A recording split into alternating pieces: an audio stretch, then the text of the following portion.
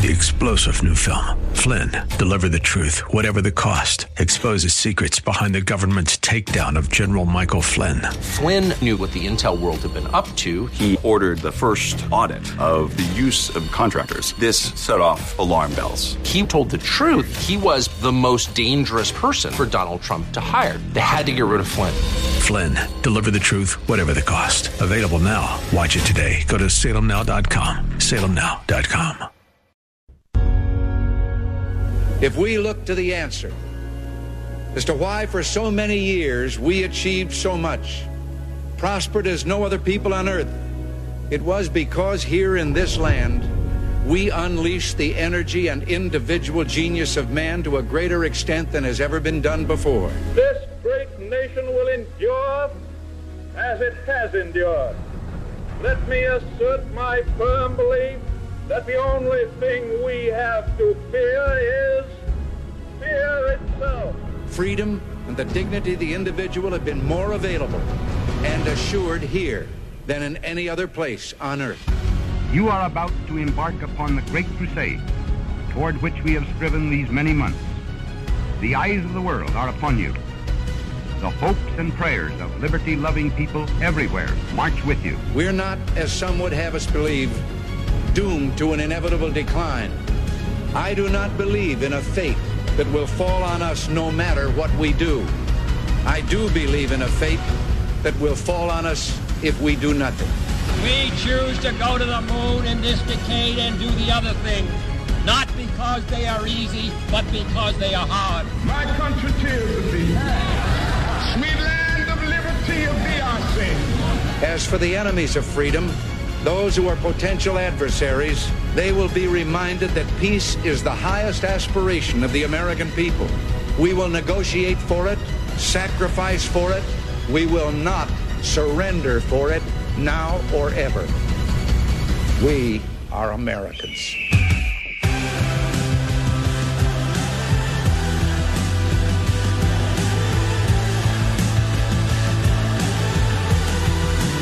This is Always Right Radio on AM 1420. The Answer.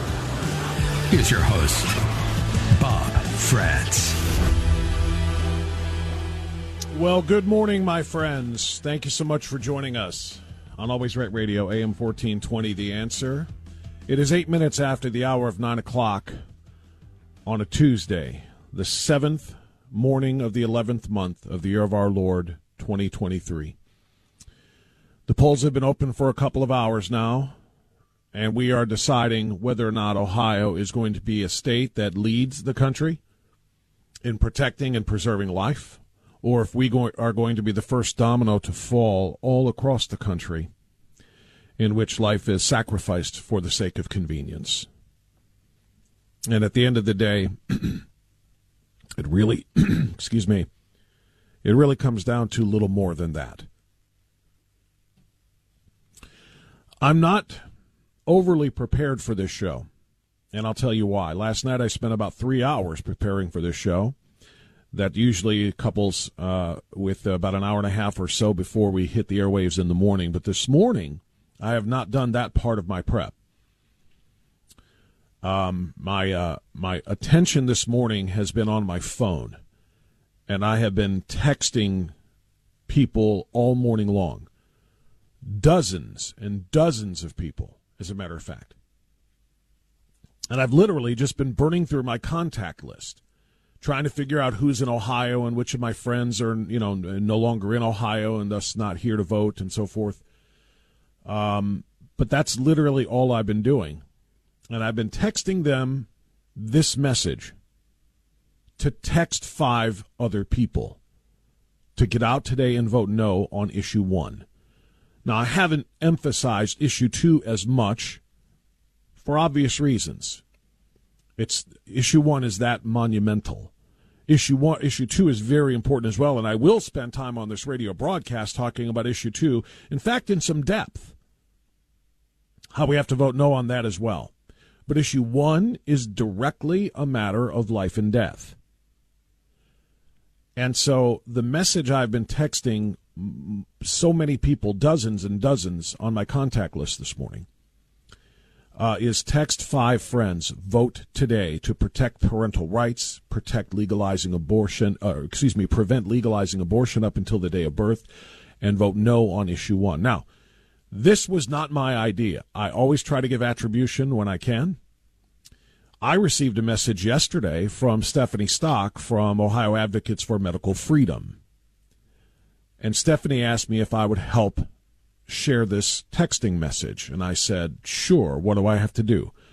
And she sent me the graphic that she or somebody else at OAMF created and said, just post this on your social media and ask people to, to do this. And I saw the graphic, and I absolutely loved it. I support it. I've posted it. It's on my Facebook page. It's on my Twitter page. It's on my Instagram page. It's on my Truth Social page. And then I took it, and I coupled it with a message that I've been sending to groups of people all morning long from my contact list. And what most of them say is, I apologize for the group text, but I am texting 5 friends to remind them to vote no on issue 1 today because all lives matter, including preborn lives. Please do the same. No doubt some people listening to my voice right now received one of those texts from me. If you haven't, the day is young. I'm going to be texting more people during the commercial breaks. I'm going to be texting people as much as I can, because as powerful as the microphone that I have is, you have to have the radio on or be listening to the stream through your Amazon device or your Google device or your phone or our free mobile app, however it is that you hear this program. You have to have it on.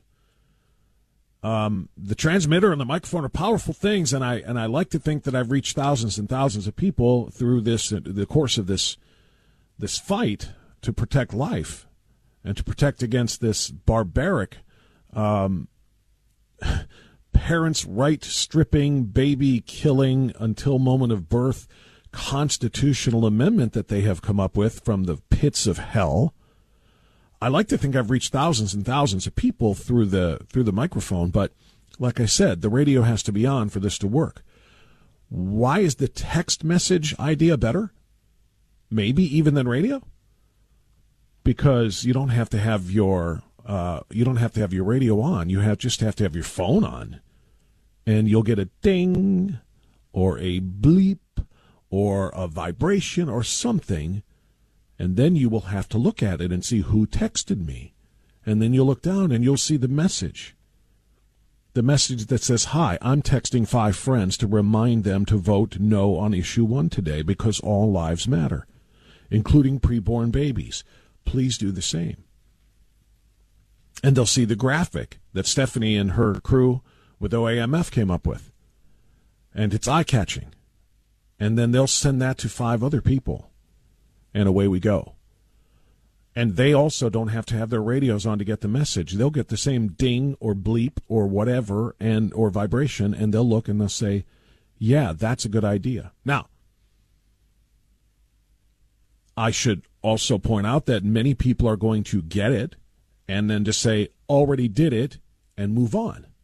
I'm getting some responses from people like that already. Already voted early. Already voted no, I'm good. And then what do? Then you have to be a little bit more clear in the mission. What I am saying to people in response to that is, great, now text 5 more people. That's got to be the mission today. It isn't just to remind you, text recipient, to vote no today. You now need to take this same message and put it to 5 people in your contact list. That's the mission. I know there are pro-life people who are in Ohio today who will not vote today because they'll get behind. They'll forget.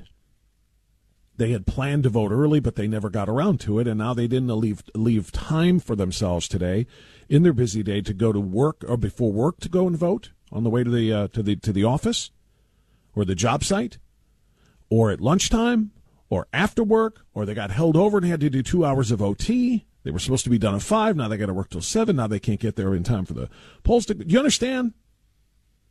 There are just things that happen. They need a reminder. Carve out time today to get it done. So I have spent, like I said, but the goal here it was to text 5, and I've texted, I don't know, like I said, dozens, probably close to 75, I think, over the course of several group texts and several individual texts. If you are among them, thanks for not blocking me, because people generally don't like to receive text campaign messages from campaigns or from bots and things like that. This is not a bot. I'm signing my name at the bottom so people know that it came from me. That's what you might want to do to make sure this is personalized in case you reach somebody that doesn't recognize your phone number and doesn't have your name in their contact list or whatever. Just try to make this your mission today. We got 10 more hours or so roughly to vote. And I think every single reminder that we send can be crucial. All right, so that's the mission today. Coming up on the program, we're going to talk. By the way, it's Tuesday. Normally, it's Cursing Out Day. It's not today, though. I think it's fortuitous, to be honest with you.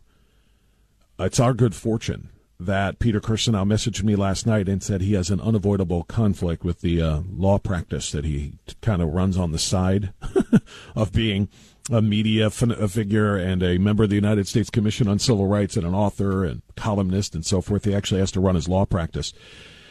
So he said he's going to have to come on later in the week, which is good. We'll do that. But rather than fill his spot with one other interview from 10 to 11, what we decided to do today is we are going to open up the phone lines to all conservative candidates who want to be heard. I mean, we will take calls from non-conservative candidates, too, because the FEC laws, the Federal Election Commission laws, and the FCC laws, the Communications Commission, say that we have to. And I absolutely will. If you want to call and have a chance to tell us why you're voting yes on Issue 1 today and you're willing to have that discussion with me, by all means, let's have that discussion. I am begging you to have that discussion. If you are a left-wing candidate for school board that wants to keep pornographic literature and illustrations in books on your school library shelves for your kids and other kids to absorb, and you want to make that case for me, I'll take that call too. Chances are pretty good, though, that I'm going to get a whole bunch of people who are more conservative-minded who don't feel that way about those things who are going to want to call today. So if you are a conservative school board candidate, mayoral candidate, city council candidate, I don't care what race you're in. I want to give you a chance to promote yourself today. So particularly between 10 and 11. Coming up at 9:45, we're going to talk to the Secretary of State, Frank LaRose, about the balloting today. A little bit about ballot language on Issue 1 as well. That's coming up at 11:10. We're going to talk with Sue Liebel, or Leibel. I'm not exactly sure how to pronounce her last name, but we're going to talk to her about Issue 1 as well. And in between, like I said, we're going to have a full hour of just campaign calls if you are interested in making them. I had somebody text me last night who said, hey, can I get this person on or talk about this person that I'm supporting for a city council race in Broadview Heights? And I said, sure, I'm going to have this hour-long period. So whether it's the candidate himself or a surrogate for a candidate, yes, we will take those calls between 10 and 11. We're going to take advantage of the time. Like I said, I think sometimes things work out a certain way for a reason. This could be very beneficial to those who are trying to win very close races, particularly, if I may, in the school board race environment. I've got a friend who is not only a friend, he is a sponsor of this show, and he has been a sponsor of the show for 15 years, who is standing outside of his polling location right now because he is running for school board in his district in Brooklyn. And I think he may call between 10 and 11 o'clock today. And I strongly support him because of why he is running for school board. The same reason we had people call yesterday who were running for school board in North Royalton. We had calls. We had a call yesterday from, and I'm going to try to remember his name. It was Mike. I remember that part. And but Mike called us. He is running with the M&M. It's kind of the running together with the M&M squad, as he called it, Mike, what is Mike's name? What was Mike's last name for school board in North Royalton? Do you have that? Do you remember that from yesterday, Seth or Marianne? Tellep. Yes, thank you very much. Thank you. So Mike called, and I was glad to get that because we talked about why he's running. Mike Tellep, T-E-L-E-P. He talked about why he's running for school board. And I will tell you, I have a very, very high regard and a special place in my heart, I guess, for parents who are willing to step up and walk the walk and not just talk the talk. People running for school board. When we talk about everything that's going on with the indoctrination that has replaced education in most of our government-run schools, and that's what a public school is. You should probably get used to the new vernacular. It's not a public school. It's a government-run school. It is teaching only what the government wants to teach, and it is not teaching education. It is teaching indoctrination. It is replacing American history with the revisionist CRT version of American history, or CT, meaning critical theory, not just race but otherwise.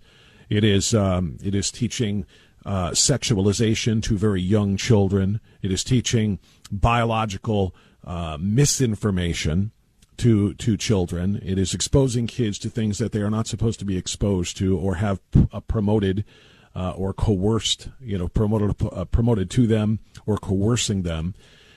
Government-run schools are very dangerous places right now. And what have we said? How do we get control of that? Well, we get control of that by getting control of the boards. That's how. So parents or community members, maybe retirees who are so worried and concerned about what's going on in these government schools, they're stepping up and running and saying, okay, I'll do it, rather than waiting for the next person. That's why I have a special feeling about them, and I have a very, very strong support for them. So I want anybody who's a school board candidate trying to change the direction of education in their government-run school district, we're going to have them on. But like I said, we'll take calls from candidates. So spread that word, by the way. I didn't get this word out to anybody on yesterday's program because I didn't know that Peter Kirsten and I was going to be postponing until late last night. So the word is just getting out now, and this is the first. So if you've got candidates for school board in your district, and I don't care what part of Northeast Ohio you're in, and quite frankly, all of Ohio. That's the one thing, as much as the internet has been a pain in our rear ends, it has also enabled us to reach more people than ever before. It used to be you could only hear the sound of my voice through, and people like me through the radio signal. And where the radio fades, the radio fades. But with streaming now, we reach the world, and that means all of Ohio as well. So even people who want to make a case, if you're down in central Ohio and you want to make a case for a candidate, and there may be other central Ohio listeners who listen to AM 1420 The Answer and listen to Always Right Radio. So, I mean, we will literally, if you know somebody who's running for board who's on the right side of things, or running for a council seat or a mayoral seat, and it's on the right side of things, when I say right side, I mean that in both definitions of the word, in the same way that we call it Always Right Radio. Right as in correct, but also right as in conservative and family values oriented. That's what it's all about. So if you've got those people that you think should benefit or could benefit from reaching this vast audience, by all means, tell them to call me at 216-901-0945 and 888-281-1110. That's what we're going to do between 10 and 11 o'clock today.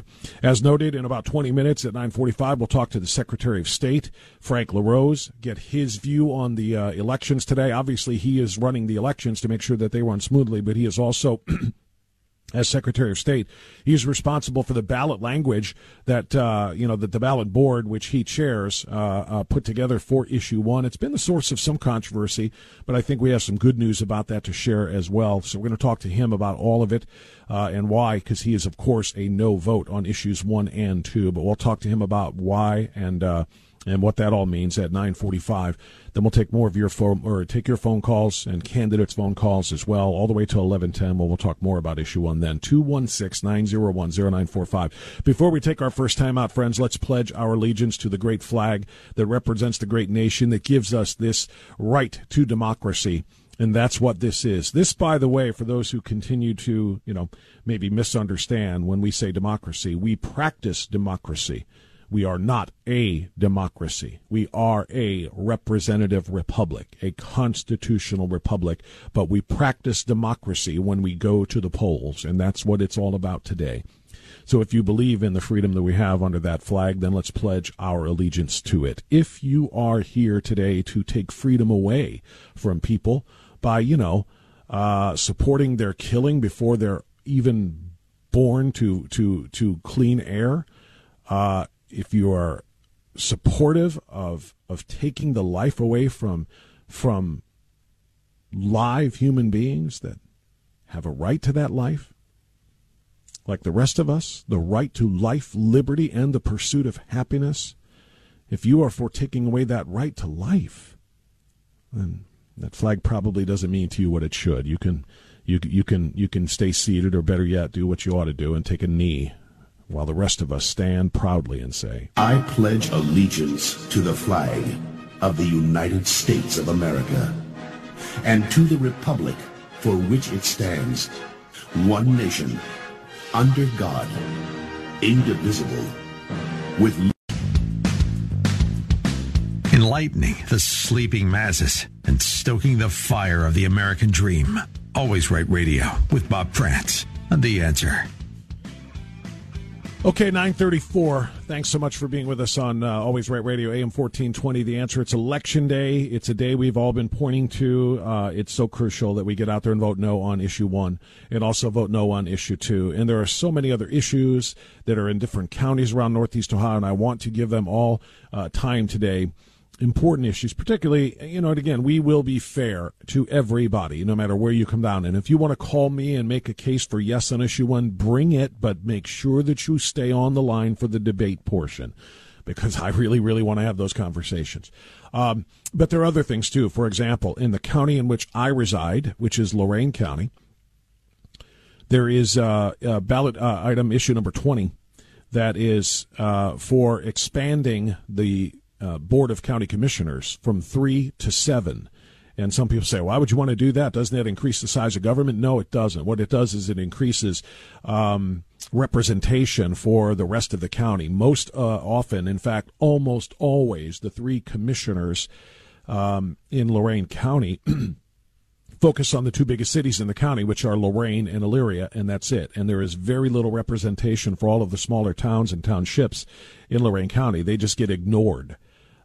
This 7-member board would expand to give those other areas representation as well. It doesn't increase the cost of commissioners. It's not as though 3 salaries are now given to 7 different people. It's the pot is now split 7 ways instead of 3. So it's true service, and it's true representation for the rest of the county. So if you're a Lorain County voter, like I am, I'm going to urge you to vote yes on Issue 20 and expand the commission to 7 members to make sure all corners of the county get represented, and it's not just big interests in the 2 biggest cities that are running things. So those are the kinds of things I'm talking about. So if you've got issues that you want to support in candidates, you want to support school board candidates, judicial candidates, and other things, by all means, we're going to take your calls today, 216-901-0945. We're going to start out right now in Berea with Joanna Hamrick. Joanna, welcome to Always Right Radio. Good morning. Go right ahead. Good morning, Bob. How are you? Wonderful. Thank you, Joanna. So we have a very hot race going on out here.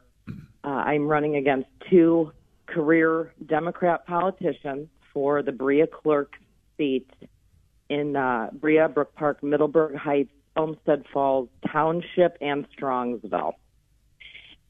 In the middle, in the middle of the Republican endorsement for the county, we had 2 Republican mayors, Strongsville's mayor, Mayor Persiak, and Berea's mayor, Mayor Claim, who contested my endorsement and have really proven their rhino ranking. So it's been quite an interesting run, and we effectively campaigned for 9 months, and we're ready to go. We're ready for results, and whatever path God's laid for me, I will accept that challenge, and I'm praying for that. And I thank you for having me speak to you about the cities over here. So. Well, before you go, Joanna, briefly give us a quick word on what sets you apart. Why did those rhinos oppose your candidacy, or your endorsement rather? And tell me what sets you apart. So the two rhinos, the one rhino in Berea, I ran for mayor here when I was 28 years old, and he still obviously is having his issue with that. And then the other rhino in Strongsville, from my understanding from the Strongsville politicians, he wants my opponent, Mary Rose Okar's nephew, Joseph DeMeo, out of the city. So they're going to shove him off into the judicial system. Our judicial system here has been under Mr. Raymond Wohl for 30 years and the judge, Mark Comstock, for 24. So it's truly the end of an era. My business operations and managerial experience sets me apart. My one opponent is a bailiff, so he signs the back of a check for the county. His O-purse retirement will grow exponentially with his increase of salary. The other opponent is a former Ford union boss and one-term mayor of Brook Park, and he really didn't campaign. We're not real sure, what he did. He ran some commercials and that. He didn't do anything else. Neither of the men campaigned the whole time till the end, and they started scrambling. So it's been quite a run.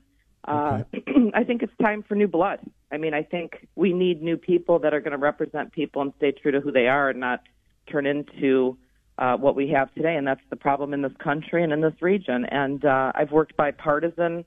I've worked the bipartisan aspect of it with all people because that's what the court represents. And yeah, that's a good point when it comes to clerk positions and judicial positions. Yeah, it is. It's it's supposed to be nonpartisan, but you still can't have your your principles and your values that drive you, and you should be able to represent and work with all people. So I'm glad to hear that.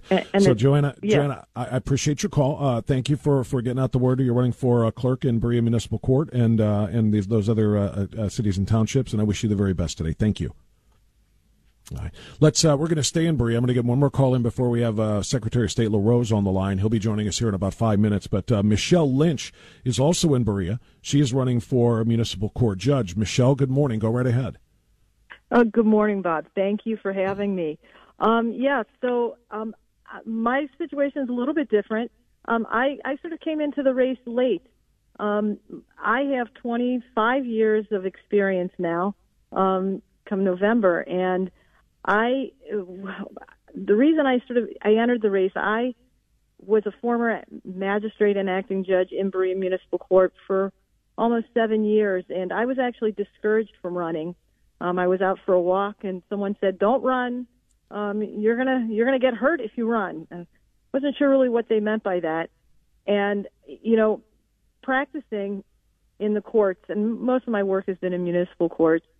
I used to always see that, a lot of judges, they don't have an opponent. And I always wondered why. And I've never been involved in politics. This is my first foray into politics.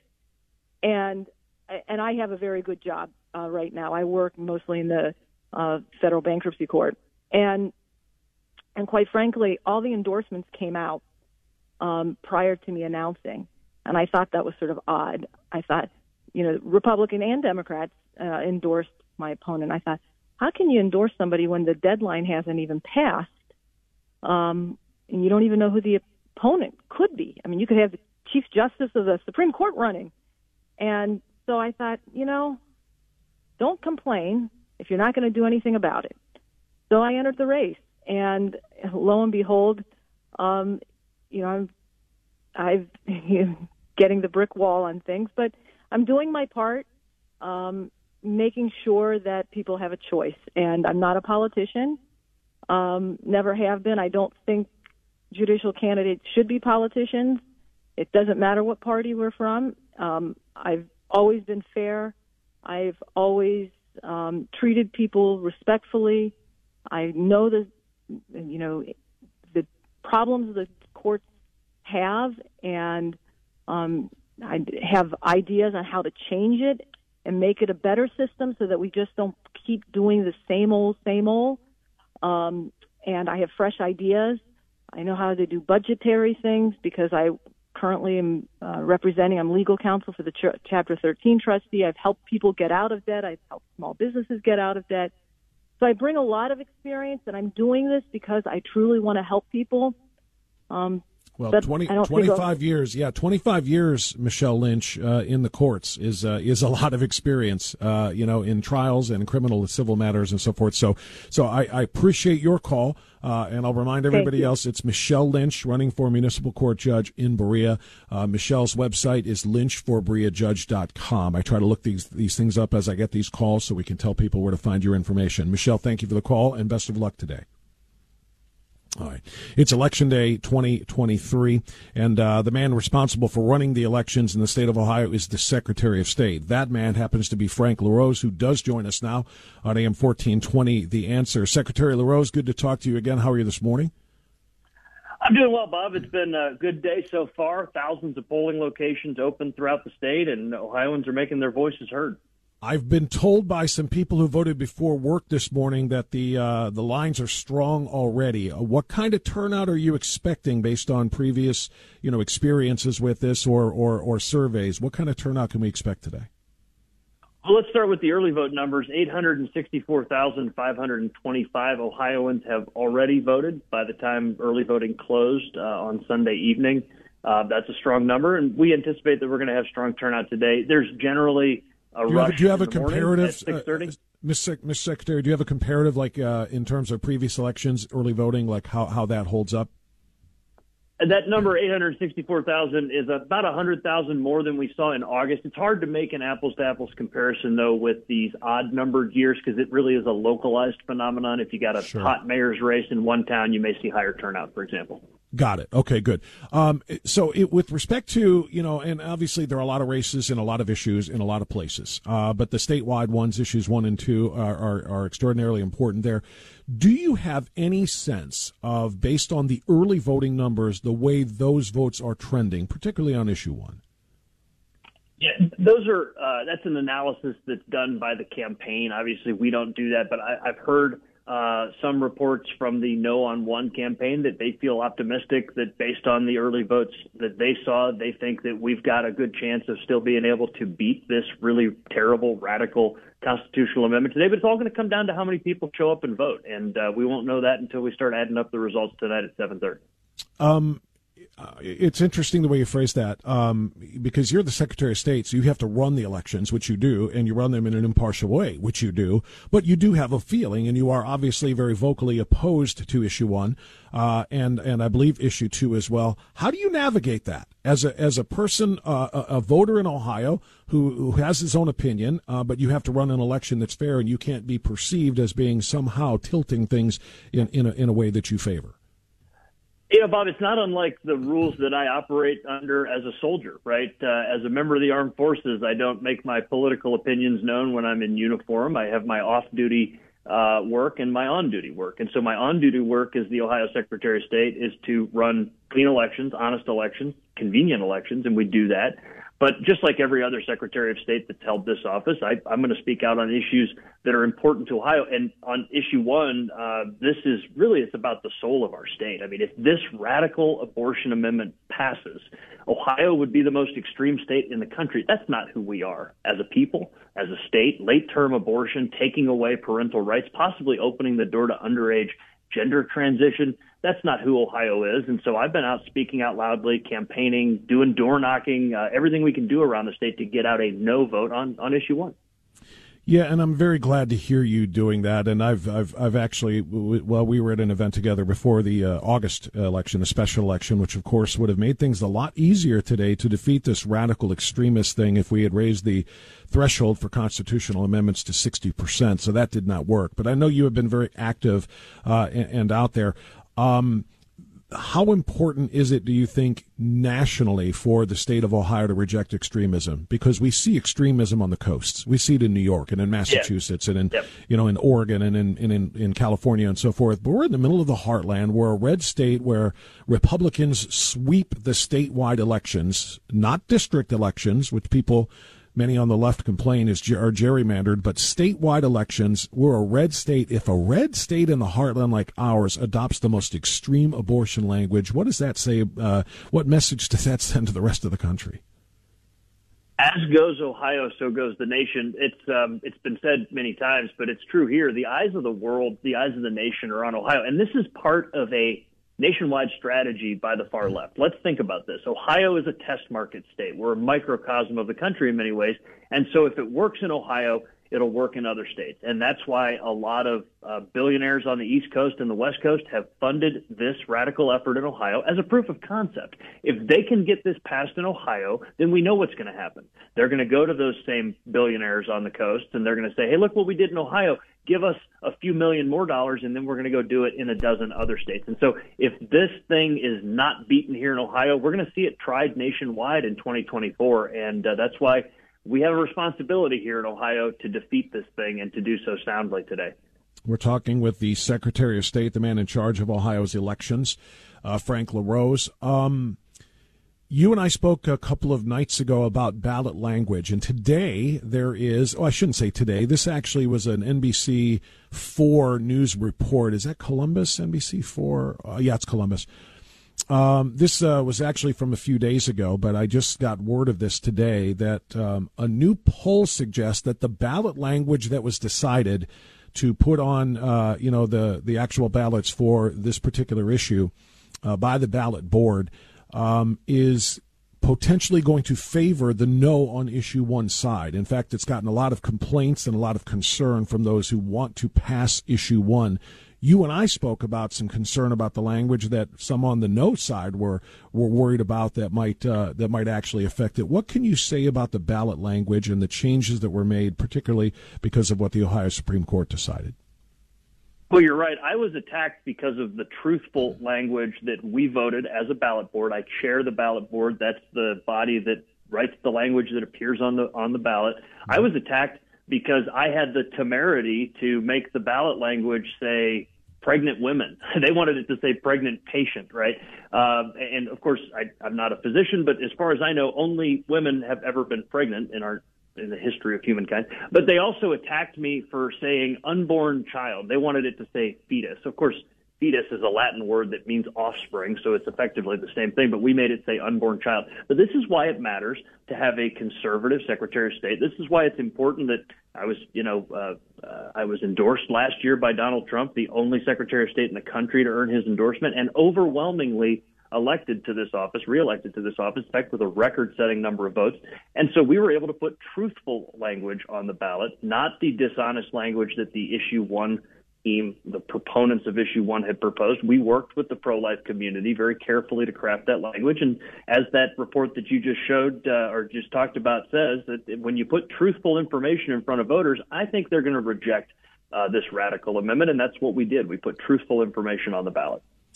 Yeah, I was looking at that report again, that NBC report that we're talking about from the NBC station in Columbus, and it cited researchers at Ohio Northern University that did a study to see how people would respond to the language of the proposed amendment as written by the League of Women Voters versus the actual ballot language that the board decided on. And they decided, or rather they discovered through their research, that there's a pretty significant impact of the language on the ballot that favors the no on issue one side. Can you speak to that?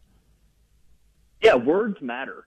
And issue one was written in a very deceptive way to make it look like this is just some innocuous thing about women's right to choose. But what is really built into this is loopholes that you could drive a hay wagon through that will open the door to potentially underage gender transition, which is child abuse, could be enshrined in our Constitution, will open the door to underage children being subjected to abortion without their parents' knowledge, will legalize abortion all the way through the end of pregnancy, which is barbaric. And one of the other things that people should know about this is that it takes away that parental involvement. And just in a time when a child may have to make a life-altering decision, that's when a child needs to have their parents around them, not be hustled off to an abortion facility by some school counselor without their parents knowing. We are talking with Secretary of State Frank LaRose. The one issue that people brought up to me, and you and I talked about this, so we'll just hit it quickly, is I agree with you about changing it from pregnant patient to pregnant woman. because clearly, well, let me rephrase. I agree with getting rid of pregnant patient because, obviously only females can get pregnant. The idea that males can get pregnant is, of course, a big pop culture or cultural flashpoint right now where the trans movement is trying to change human biology. It's ridiculous. It should not have been in the language. Some can express concern, though, that using the word woman confers adult status on the individuals requesting the abortion, and it defeats the message of, hey, minors will be able to access abortion without parental consent there. Was there any thought given to that when that word was changed in the from the amendment to the ballot language? Not regarding the age of what constitutes a woman. I'll say this, though. When we worked on this ballot language, we worked with the leading pro-life advocates in the nation and their lawyers. And it was very intentional that we didn't want it to say pregnant patient. We wanted it to be clear that only women can be pregnant. But also, The name of the campaign to defeat Issue 1 is called Protect Women Ohio. The slogan on the yard sign say Protect Women's Health. The argument written by Senator Rogner and Senator Reynolds and Representative Miller say protect women right there in the header. And so, that was very intentional. This is about protecting women and of all ages, by the way, and making sure that we don't have this radical, dangerous pro-abortion amendment passed that would jeopardize the health and the life of women in our state of all ages. Yeah, and that is important. Excuse me, that is very important, and I'm glad to know that the pro-life community that helped kind of craft this did indeed, see the value in getting rid of pregnant patient. And I'm hopeful that the woman part of this is clear to people that you mean female by that, not necessarily adult. In fact, Secretary LaRose, you brought this up to me as well. And for the sake of thoroughness, let's repeat this. The entire actual proposed amendment language is on display at all polling locations, right? Not just what's on the actual ballot language, but the amendment itself is on display, right? Absolutely, as required by law. In fact, you're going to see a large poster because not only the Issue 1 language, but the Issue 2 language, which is many, many words. It's a lot to read. That's required to be posted at every polling location. It was required to be published on our website, voteohio.gov, and published in newspapers for 3 consecutive weeks all over the state. So anybody that wants to do their research should do that, but I think it's pretty clear voting no on Issue 1 rejects this radical, extreme effort to codify in our state constitution the most extreme abortion law in the country. Is there any ambiguity to the line in this extreme this extreme constitutional amendment that says it will always allow an unborn child to be aborted, this constitutional amendment would, at any stage of pregnancy, regardless of viability, if in the treating physician's determination the abortion is necessary to protect the woman's life or health? And I ask that, Mr. Secretary, because the online pushback that is coming from the pro-abort side of this, the yes on Issue 1 side, is that it's not true that a woman can abort her baby up until the moment of birth, which Governor DeWine has said in multiple forums, I have said, broadcasters have said, and others have shared online.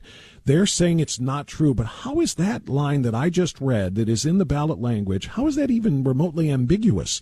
At any time, as long as the abortionist says that this woman's health is in danger, which can mean mental health, psychological health, financial health, relationship health, or whatever, right? I mean, I don't understand how they can deny the reality of what the actual language says. Yeah, the yes on one crowd is incredibly dishonest and intentionally dishonest. They shrouded their language in legalese in the way that they wrote this. But let's be clear, and this is why I fought so hard, including having to go to court and defend this, to make sure that the ballot language clearly says that this would allow abortion at any stage of pregnancy. Because what the language that, if this thing were to pass, and that would be a tragedy, if this language were to pass, what it would say in our Constitution is that the treating physician gets to decide if it is in the health interest of the pregnant woman, pregnant patient, the way they write it, to get an abortion. The treating physician is the abortionist who makes his money based on how many abortions he performs. So the treating physician would get to decide if it, at 8.5 or 9 months, is in the, as you said, social health, economic health, mental health interest of the pregnant patient, pregnant woman, right, to have that abortion. So this would legalize abortion all the way through the end of pregnancy. And this is really ugly. It may even open the door to taxpayer-funded abortion, because if it's a constitutional right, then it may eventually be found by the courts that this is something that state health insurance programs and state indigent care health programs have to cover, and that would be an absolute tragedy as well. I completely agree. Secretary of State Frank LaRose, turnout going to be high today. I know I asked you at the beginning, and you don't know for sure, but would you suggest, in your opinion, this is only opinion-based, is a high turnout better for the yes on issue one side or the no on issue one side, or you just can't tell? Well, I think a high turnout is good for Ohio in general. We always want to see a high turnout, but I think that conservative voters will show up to vote in droves, and I think that a high turnout throughout our state is a good thing for those of us that want to defeat this. And I think that we'll see that high turnout. And again, it's up to your listeners to get their friends out to vote, and even to talk to their pro-choice friends about how extreme this is, and get them out to vote as well. You got till 7:30 tonight. You even get a free sticker. There's no reason not to do it. We want to see that high turnout. I think it'll bode well for us if we get that high turnout. I really hope you're right. In fact, I'm doing a sign of the cross right now on live radio. You don't have to see me to know that I did it, and saying a prayer for that, because I'm worried that the high turnout could favor the yes side, because they were so livid when Roe versus Wade was repealed. And they've decided to go state to state and pass these extremist things, and they're fired up to do it. So we have to match their fire and their passion with righteous passion in voting no on this thing. So let's get a massive turnout of pro-life people in the state of Ohio that don't want this extreme, and even pro-choicers who know that this is too extreme, literally up until the moment of birth. We have to reach out to those people too. Even if you're pro-choice, you know that this is just a bridge too far. So, Secretary LaRose, I know you support that message as well. I thank you for coming on. Thank you for fighting against this extreme amendment, and hopefully we have a smooth and high turnout election today. Thank you so much. Thank you. All right. There's Secretary of State Frank LaRose. We took it all the way to 10 o'clock. This next hour is going to be devoted to calls from candidates and from people speaking on the issues that we're voting on today. I am going to carve out some time at 10:35 for Jack Windsor from the Ohio Press Network. He has been all over Issue 1 and Issue 2. You and I have a rendezvous with destiny. We'll preserve for our children this, the last best hope of man on earth, or we'll sentence them to take the last step into 1,000 years of darkness.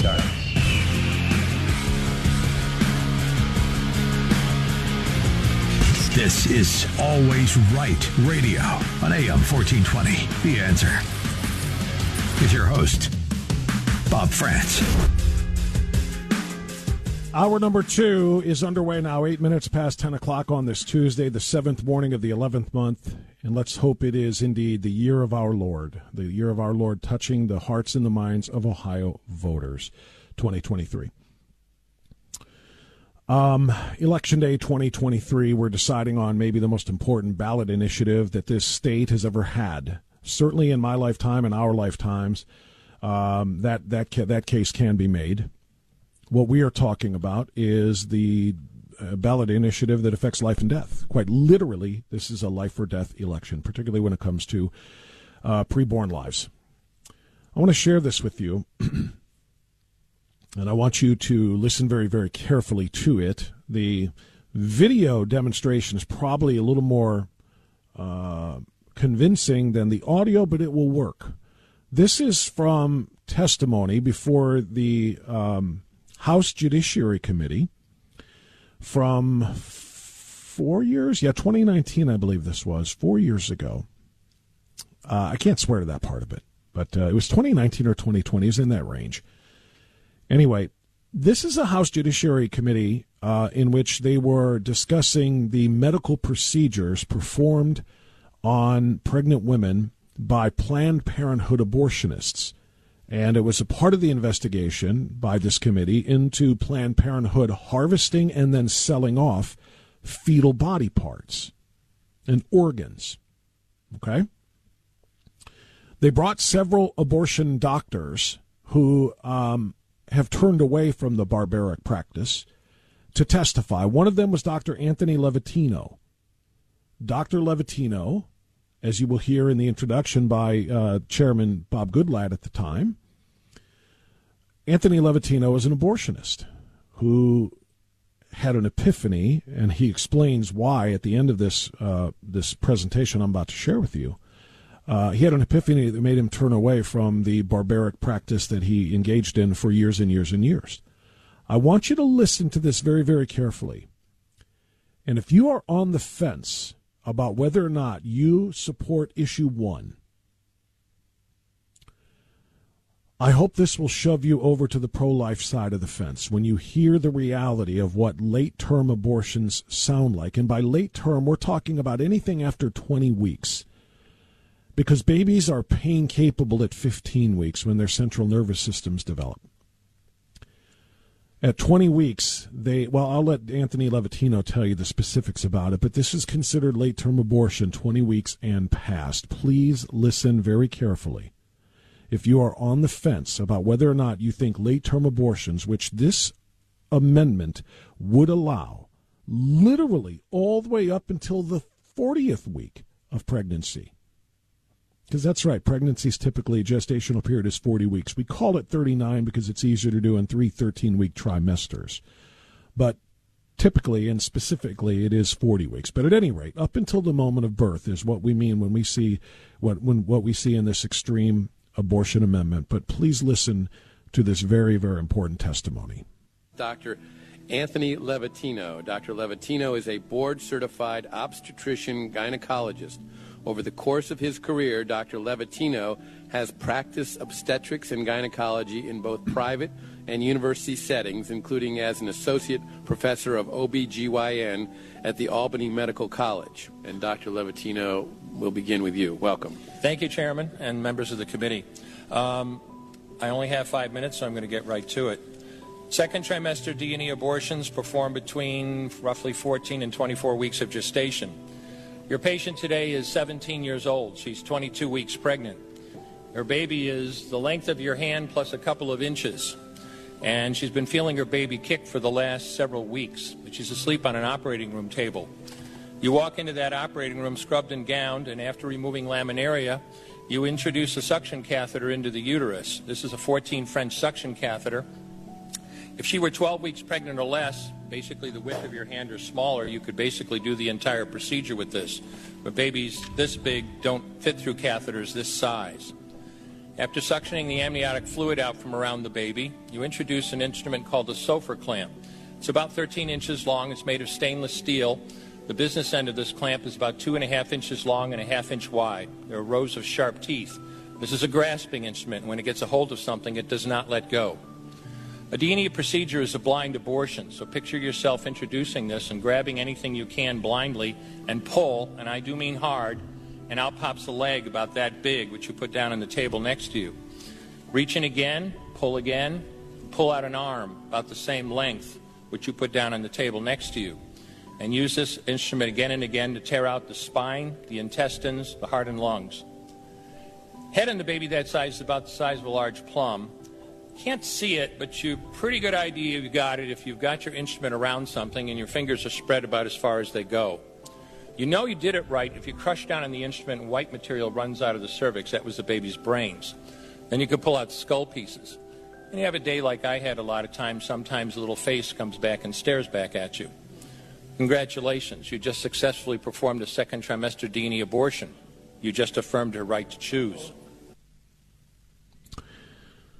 I want to let that marinate for a moment. That's a second semester D&E, dilation and extraction, abortion. That's second trimester. Take whatever percentage of disgust and horror you feel when you hear that and add it by that amount, by that percentage, to get into the third trimester, to get into the mid-third trimester. All of the things you just heard will be whatever percentage of disgust more that you feel, that much more graphic, disgusting, barbaric, horrific, sadistic to that baby that is pain capable, that is being dismembered, limb by limb, before the skull is crushed by that Sofer clamp and the white liquid pours out of the cervix, which, as you just heard the doctor say, and he did over 1,200 of these, was the baby's brains. Why did this doctor, who did this barbaric procedure over 1,200 times, stop doing it? That's the second part of the story. One more question, Dr. Levatino. Why did you end your practice of doing abortions? I did over 1,200 abortions over a 4-year period in private practice, not counting the ones that I did during my training. I met my wife during my first year of training at Albany Medical Center. We got married about a year later and found that we had an infertility problem. After years of failed infertility treatment and several years trying to adopt a child, we were blessed with adopting a little girl that we named Heather in August of 1978. As sometimes happens in those situations, my wife got pregnant the very next month, and we had 2 children 10 months apart. 2 months short of my daughter Heather's 6th birthday, she was killed in an auto accident and literally died in her arms in the back of an ambulance. Anyone who has children might think they have some idea of what that feels like, but unless you've been through it yourself, you have no idea whatsoever. I know people find it hard to believe, but what do you do after disaster? You bury your child and then you go back to your life. And I don't remember exactly how long it was after my daughter died that I showed up at Albany Medical Center OR number 9 to perform my first second trimester D&E abortion. I wasn't thinking of it as anything special. This was routine to me. But I reached in, literally pulled out an arm or leg, and got sick.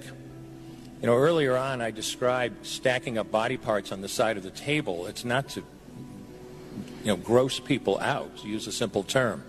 When you do an abortion, you need to keep inventory. You have to make sure you get 2 arms and 2 legs and all the pieces. If you don't, your patient's going to come back infected, bleeding, or dead. So I soldiered on and finished that abortion. And I know it sounds, as I said, hard for people to believe, but I'm telling you straight up my experience. You know, after over 1,200 abortions, first and second trimester up to 24 weeks and all the rest of it, and being very dedicated to it, for the first time in my life, I really looked. I really looked at that pile of body parts on the side of the table. And I didn't see her wonderful right to choose, and I didn't see all the money I just made. All I could see was somebody's son or daughter. And I stopped doing late-term abortions after that, and several months later stopped doing all abortions. That testimony was offered under oath before the House Judiciary Committee from Dr. Anthony Levatino. I posted it on my Rumble channel and a few other places on social media earlier this week, and in fact late last week, and people said, oh, that's not reliable, that's Rumble. He didn't testify to Rumble. He testified to Congress under oath, penalty of perjury, and described his 1,200 abortion experiences that way, and then described why he stopped. This is a moment for you to choose. Do you want to affirm the woman's, quote, right to choose and have more abortionists carry out that barbaric procedure I just described or he just described, and worse, once you get into 3rd trimester abortions? Because that's the choice. There's no in-between. There's no, a little bit. You either support the painful dismemberment of a child in utero and yanking him out of his mother's womb through her cervix and assembling the body parts on a tray to make sure they all got out so the mother doesn't become infected or get sepsis or something horrific. You either support that barbaric act and you will vote yes today, or you will say that is too extreme to allow, and you will vote no today. I hope that makes it as clear as it has to be.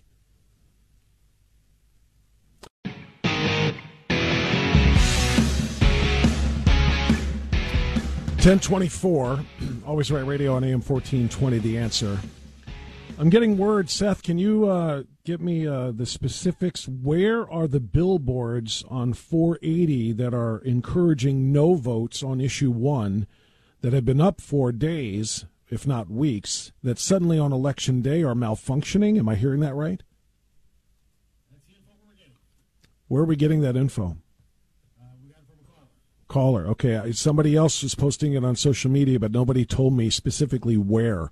I'd like to find out where, and I'd like somebody else, if you are driving by that area today and you see that billboard malfunctioning, confirm or tell me that it's working again, because for goodness sakes, I hope that this is not something that is intentional. I hope it is a technical glitch in the system. We have those here, so it can happen. I don't want to automatically confer nefarious intent on the situation by somebody, but that is very interesting that on Election Day, the no on issue 1 billboards, the electronic billboards are malfunctioning. That's a problem. Okay, Shay Hawkins from Broadview Heights on line 2, joining us on AM 1420. The Answer. He is running for city council in Broadview Heights. Shay, good morning. Bob, thanks for having me on. We are very excited today. Tell us about your campaign. Tell us, what do you need the voters to know to show up today in Broadview Heights and pull the lever or tap the screen for Shay Hawkins? Yes. So I am running to maintain our city's great services without unnecessary tax increases. In 2022, my opponent forced a 40% property tax increase onto the ballot associated with certain services in the city. That increase was voted down by voters in Broadview Heights by 20 points, and I'm running to make sure that he can't put it back on the ballot in 2024 if he's reelected here in 23. And so I am pro-taxpayer, and I've been blessed with a great background as a former tax counsel for Congressman Jim Renacci and later for Senator Tim Scott, where I've dealt with large budgets, I've dealt with taxes. And so I have the experience and the education to maintain our city services, but do so without taxing seniors and homeowners. That's a great platform, Shay, if I may. That's a great platform because we are all suffering tremendously from Bidenflation. Yes. Higher costs at the gas pump, higher costs at the grocery store. We don't need to be paying higher taxes, local taxes on top of that. So your tax experience working for Mr. Renacci and for Senator Scott, that's tremendous experience. Shay Hawkins, City Council, Broadview Heights. Shay, I wish you the best. I know you. I've talked to you, and I really, really am supportive of you, and I hope this works out for the taxpayers of Broadview Heights and they get you into that council today. Thank you, Shay. Thanks so much, Bob. God bless you. Let's go to Alice in Elyria. That's my hometown. Alice, you're on AM 1420 The Answer. You're running for mayor. Tell us about your campaign. Hi, Bob. Thank you for having me on. I don't have any experience in politics, and I've basically been selected by the Republican Party in Elyria to run for mayor because they wanted someone who can actually turn the city around and make it profitable and help it thrive. We have a lot in Elyria that we should be a thriving city. We have 2 rivers coming into the city, 1 river going out, 2 waterfalls, a beautiful cave grotto. Then we also have 2 major interstates that have exits right on our main thruway in our city. And our city is nowhere in comparison to growth as our neighboring cities like North Ridgeville and Avon and the other I would dare say Amherst and Avon Lake or other cities in the county that are thriving, and Elyria is not. I agree with you. And we're not. And we've got the 2 major cities, 2 major exits for the interstates, including our turnpike. So we should be thriving. And what has been holding it back has been the same families controlling our city council, controlling what gets done in the city. If it's to make the city machine larger, stronger, more powerful, it all gets voted yes. But if there's anything presented to city council that's going to help the little guy, the person running a daycare, the entrepreneur opening up a a restaurant. They're all voted down. Zoning is voted down for them. But if they want to build a new training center for the police station, zoning gets passed without any discussion. Yeah, there are more. I can testify to this because I live there. There are more boarded up businesses that simply cannot stay operational in the city of Elyria because of lack of support and more than I can even imagine. There is a need for change in the city of Elyria. Alice, what's your website? It's Dr. Alice for Mayor. Dr. Alice for Mayor. Dr. Alice Gobiel for Mayor of the City of Elyria. Thank you for calling in. I wish you the best of luck today. Elyria is a difficult town. It's a very blue city, just like the city of Lorain. The two biggest cities in Lorain County are very, very blue and very, very Democratic. It's very hard for a Republican to get a foothold in either one of those, but Alice is running, and there you have that. By the way, which is why I also support, as I said earlier in the program, in Lorain County, Issue 20, to expand the commissioners from 3 to 7, because the 3 county commissioners almost always are concerned only about the two biggest cities, Lorain and Elyria, and the other cities and townships in Lorain County get ignored. The 7-member Board of Commissioners would give them all a seat at the table and actually be able to advocate for themselves. It would not add 4 more salaries to the county, by the way. It would be at the same pot split 7 ways instead of 3. So I support yes on issue 20 out in Lorain County. Keeping you informed among the uninformed. Always Right Radio with Bob Frantz on The Answer. All right, 10:35. We continue now at AM 1420. The Answer, Election Day 2023. The day we decide whether or not Ohio believes in life, or if Ohio is going to be the first domino to fall. Red state in the middle of the heartland, becoming as extreme and pro-death as the states of California, New York, Oregon, Massachusetts, Washington State, the states on the coast, the big blue pro-death states. I cannot believe we might become more extreme than they are. It all comes down to you. I told you I've been on a campaign all morning long, and I've been doing it during my commercial breaks as well. If you are a friend of mine and you are a listener and I have your phone number, you probably have received a text message from me that says, I am texting 5 friends to remind you to vote no on issue 1 today, and I am asking you to do the same. As I said at the top, the microphone and the transmitter are very powerful tools, but they are limited because you have to have the radio on to get these messages. If you have a phone, it doesn't have to be on. Well, it has to be powered on, but you will be alerted.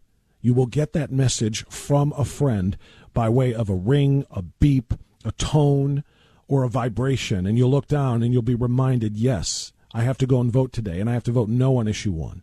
And I have to vote no on issue 2 as well, and then I am going to pass that along to 5 other people who will get automatic notifications. Sometimes true grassroots activism gets even better reach than broadcast media does. Sometimes, and I say that as a 25-year broadcast media professional. I have power with this microphone, I have power with this transmitter, but I have to be turned on. You have to have the radio on for this message to get through. So use the power of the transmitter in your phone, in your pocket. Your phone is in your pocket or in your purse. Use it to share that message with people on your contact list. That's what I'm doing all day today. And you know who else is doing that? Jack Windsor's doing that. I know, because he showed me exactly what he is sending out to people on his contact list a little bit earlier this morning. Jack Windsor is the founder and the editor-in-chief of the Ohio Press Network, online at theohiopressnetwork.com, and he joins us now on AM 1420 The Answer. Jack, good morning. All right, do I have Jack? For choosing me today, man. Oh, there he is. Can you hear me, Bob? Yeah, we didn't. Hey, have Bob. that. Yeah, I'm here. Thanks for choosing me today. I'm honored to be with you. Jack, the issue that we have been discussing for the last several weeks all comes to a head today. I am getting word from the people that I talk to of high turnout in the early going, meaning people who stopped in to vote before work today. Obviously, throughout the day, things may shift and change, but I'm getting word that the precincts are very busy right now. How do you view that? How do you analyze that? Is that a good thing for the yes on issue 1 side or a good thing for the no on issue 1 side?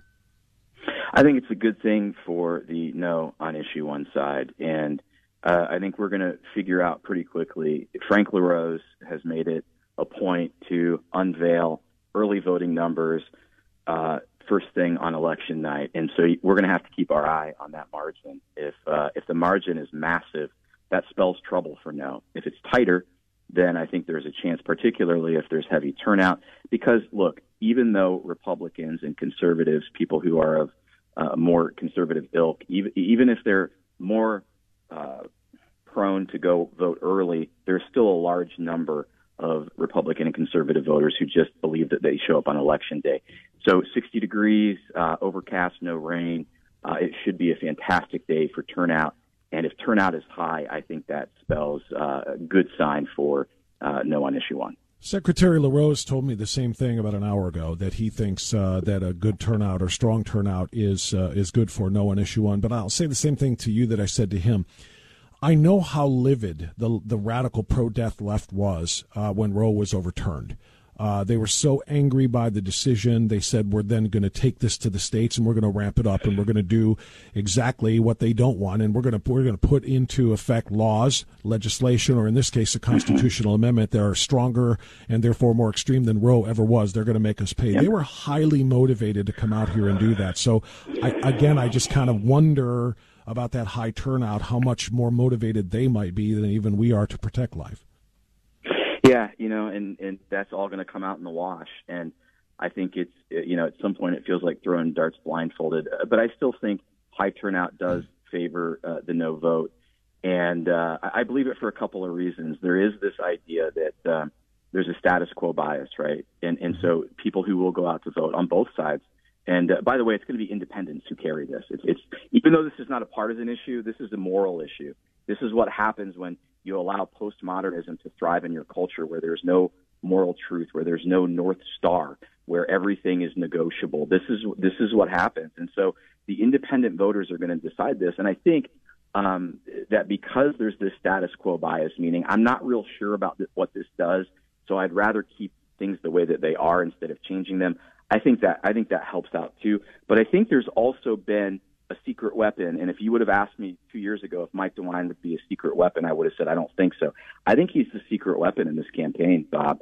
I think he's the guy, along with Fran, who got on TV and probably stirred the emotions of some people that, I would call them the blue-haired Republicans who really aren't sure. They kind of are buying the media narrative that, hey, this protects women's reproductive health. But when Governor DeWine got on TV and said, no, this just goes too far, this is extreme, this is not Ohio, I think he has a lot to do with that. I think Frank LaRose and some of the other statewide who have been out knocking on doors have a lot to do with that. So I stand by high turnout being good for no. I like that analysis. We're talking to Jack Windsor. He is the editor-in-chief and the founder of the Ohio Press Network. Online, you can subscribe to the OhioPressNetwork.com. Governor DeWine has played a huge role in this. I wish he had played a bigger role in the special election August 8th, because now I think we'd feel very, very comfortable that they're not going to get 60% of Ohio voters to support something so extreme. But they don't need 60% now. Because of that failure in August, they only need 50%, half of the state plus one voter, to make all of the difference. Jack, what message are you giving? I know you are ardently pro-life. You spoke at the pro-life event 2 years ago that I MC each March, and I have for at least the last 4 years anyway. But you spoke at that event. You have been online and you have been on radio, ardently arguing opposed in opposition to issue one. What is your last-minute pitch here to the voters before they go to their ballot places? Yeah, I'll handle the straw man arguments first. My daughter was supposed to have Down syndrome, and she didn't. And if she would have, I wouldn't have aborted her anyway. I have a member of my family that was born at 21 weeks and weighed 1.5 pounds. So when people say that it's a fetus and it's unviable, I say BS. So those are straw man arguments. But the real issue is a lot of people do want abortion, but they want abortion that's safe, that's legal and rare, and this ain't it. This is abortion on demand for matters of convenience. It's in the amendment. I've talked about it until I'm blue in the face. It also opens the door to allow our kids to gender transition and abort without parental involvement. It is radical. If you don't believe me, just look at the people who bankrolled it and wrote the language. I'm talking about Planned Parenthood and the ACLU, and they both for years have said abortion should be limitless and parental involvement is an obstruction. So it's all there. And so that's my argument. There are exceptions for the mother's life and threats to her major bodily function health, and ectopic pregnancies and miscarriages are already covered. So those are all red herring and straw man arguments. this just goes too far. Jack Windsor, I know you got to get ready for your broadcast here, so we'll wrap with this. Tonight, 8 p.m., tell everybody what we're doing. You and I are going to provide live election night coverage. We'll probably analyze the numbers on issue 1 and issue 2, maybe talk about some key school board races. But we're going to run it back with Bob and Jack, and you're going to get the coverage here that you won't get at places like NBC4i and News Channel 5 in Cleveland, because we don't dither and we don't engage in BS. So you're going to get the hard truth tonight. So make sure you tune in. We're going to tell the truth, and we're going to, and if Ohio votes to pass this extreme ban, we're going to cover it, and we're going to talk about what it means. We're going to talk about where to go from here. If we are fortunate enough to defeat this evil, we will celebrate it as well. But we are live streaming Run It Back with Bob and Jack. That is our personal podcast. We will do it live starting at 8 p.m. Polls close at 7:30. We'll stay on until we get the important results that we need. We'll take your reactions by way of comment. You can follow that and watch that live stream on Jack Windsor's Facebook page. Right, Jack? And yes, sir. What other locations can people watch that? It's going to be my Facebook page, my personal page, the investigative reporter page, and your Facebook page. And then, of course, we'll have it out on Rumble shortly thereafter. Perfect. Okay. Yep. So Run It Back with Bob and Jack tonight at 8 o'clock. We will provide live stream coverage of the results, and we'll take your comments as well on Run It Back. Jack Windsor, thank you so much for coming on. Continued success to you, and let's say a prayer today. Let's say many prayers today that we get the result we need tonight.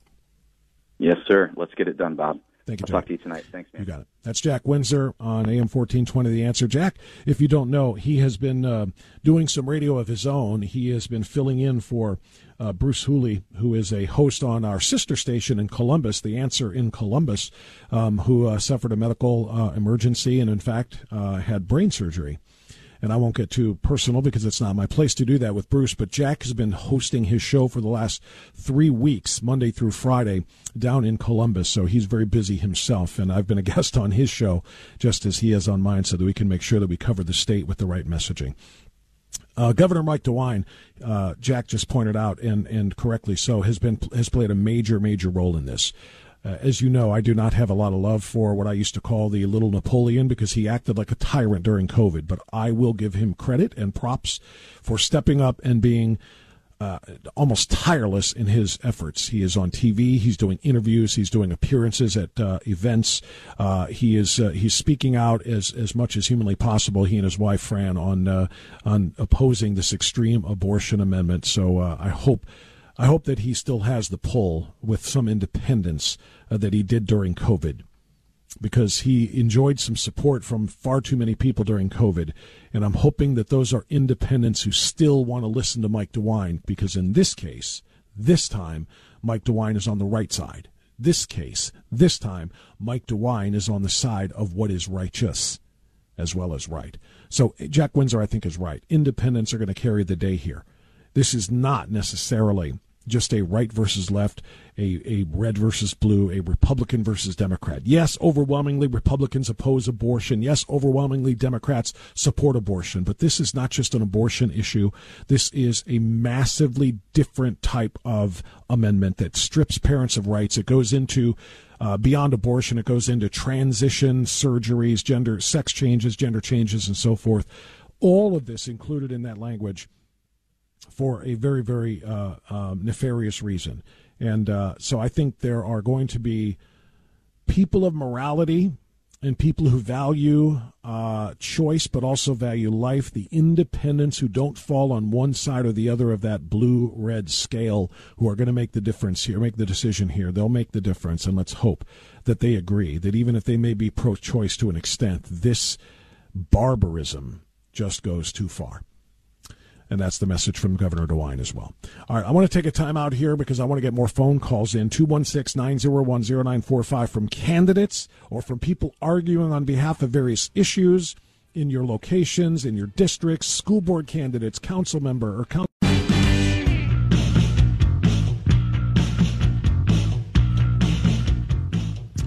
Okay, 1052, 216-901-0945, 888-281-1110. We're taking calls today from candidates in local races and local issues. And it looks like on line one, I've got Rob Slattery from Brooklyn, who's got one of those local races he would like to pitch his candidacy for. Rob, good morning. Go right ahead, sir. Good morning. I appreciate the time. Yes, running for mayor in the city of Brooklyn. Lived in a community my entire life, 55 years. Was a retired police officer from the city of Brooklyn. I'm actually on school board right now, finishing up my 4th year. Graduate of Brooklyn High School.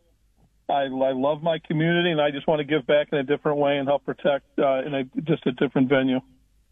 Well, that's a lot of service. Police officer, you retired from police? Yeah, I am. Yes, I was injured in the line of duty. Was forced out on a disability. Wow. Well, so thank you for your service on the police force there. You said you're on the school board now as well, and now you're running for mayor. Tell me about your race. Can you tell me anything about your opponent, what separates you, and why you're the guy? Well, we have I have 2 opponents. One being was council president for the last 7+ years. Our mayor quit, so per the charter, he was elevated to mayor. And then they filled the open position on council and then promoted someone to fill his spot as council president. They've both been involved in the mix for a handful of years. For the last 5 years, I have been at nearly every city council meeting, planning, zoning, charter review, civil service. And my biggest issue is we don't have enough police and firefighters and service workers. They have allowed the safety forces, the staffing, to dwindle to dangerous levels for the past 2.5, almost 3 years now. 95% of our fire staffing, the shifts have been short shift. So there's a 90 to 95% chance every day firefighters are going in to work their 24-hour shift. They're going to get forced over to a second shift. Our guys are getting ground up. For 5 years I've been told, it's budget. Well, they never seem to find the money. But it's kind of self-serving now in an election year. Under last year's budget, they had not allotted all kinds of money, but now they see the need to hire police and hire firefighters and make all these promises. And it's just self-serving because they happen to do it during an election year, but the last 5 years they did nothing. Well, that says a lot. That says an awful lot. And obviously a person with your background in law enforcement, I can see why that's very important to you. And today, in this culture that we are in right now, police forces are understaffed in cities all across the state and all across America. And those states are those cities, I should say, are in very, very dire circumstances. Crime is on the rise in huge numbers in every place where police is not a priority. So I think that's a good message that you're running on there. Rob Slattery for mayor of Brooklyn. Rob, thank you for coming on. Thanks again for your service. Also to the school board, which is crucial as well. And I wish you the best of luck today. I appreciate it. I appreciate your show and everything you do to back up law enforcement. It means quite a bit to them. Well, thank you for saying that, Rob. And again, best of luck in that mayoral race today. That's Rob Slattery. He's running for mayor of Brooklyn, and I have it on good authority that he is a tremendous guy and very much so the best candidate for that job. And I do support law enforcement, and I do support that message he just shared. And if the other folks are just giving lip service to first responders and law enforcement now because it's election season, that's not the way to get it done. Terry is in Cleveland next. Terry, welcome to the program. You're on the air. Go ahead. How's it going, Bob? Hey, I was just approached by some family members that were misguided on issue 1, and they were going to vote yes on issue 1, and they saw an article in the Sun News, commentary about getting to the truth of issue 1. It was written by co-president of the National Council of Jewish Women. And these two women wrote an article supporting issue 1, and I couldn't believe that they were doing this, especially since what just happened with babies in Israel. But they made some points. They wanted to speak to the truth because they say in Judaism there's 3 fundamentals. One is truth, one is justice, one is peace. They wanted to speak to the truth, and they listed 3 issues. The first being it strengthens parents' rights. The second one, it says issue 1 clearly states that abortion can be limited. And the third one, it says issue 1 does not change the current law requiring minor children seeking abortion to have parental consent. And I think all 3 of these are lies. They are lies. This is all that they have. They literally are, and I don't care about their status as Jews or anyone else who wrote this or does this.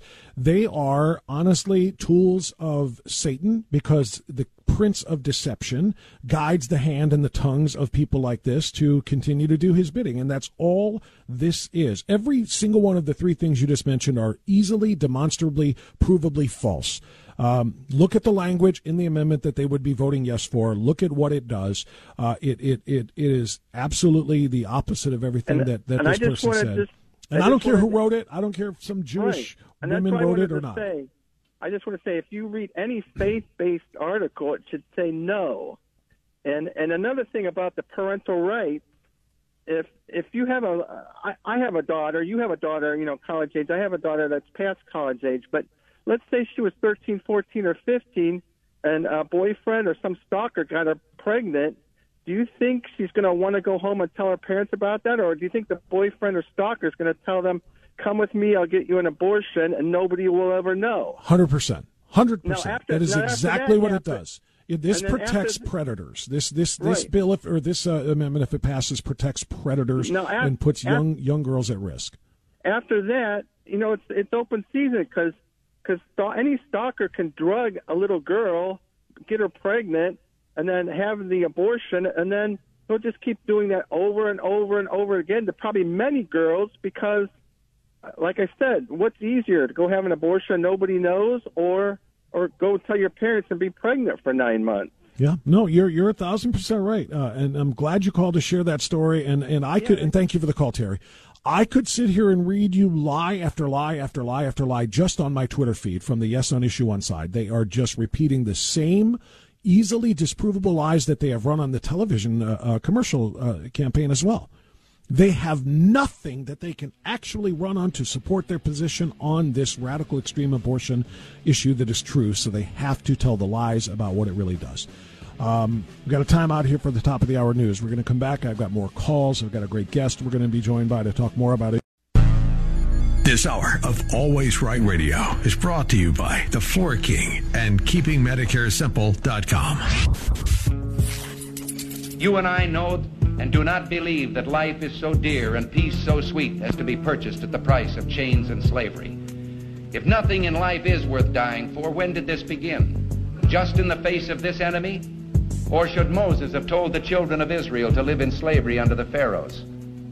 Should Christ have refused the cross? Should the patriots at Concord Bridge have thrown down their guns and refused to fire the shot heard round the world? The martyrs of history were not fools. And our honored dead, who gave their lives to stop the advance of the Nazis, didn't die in vain.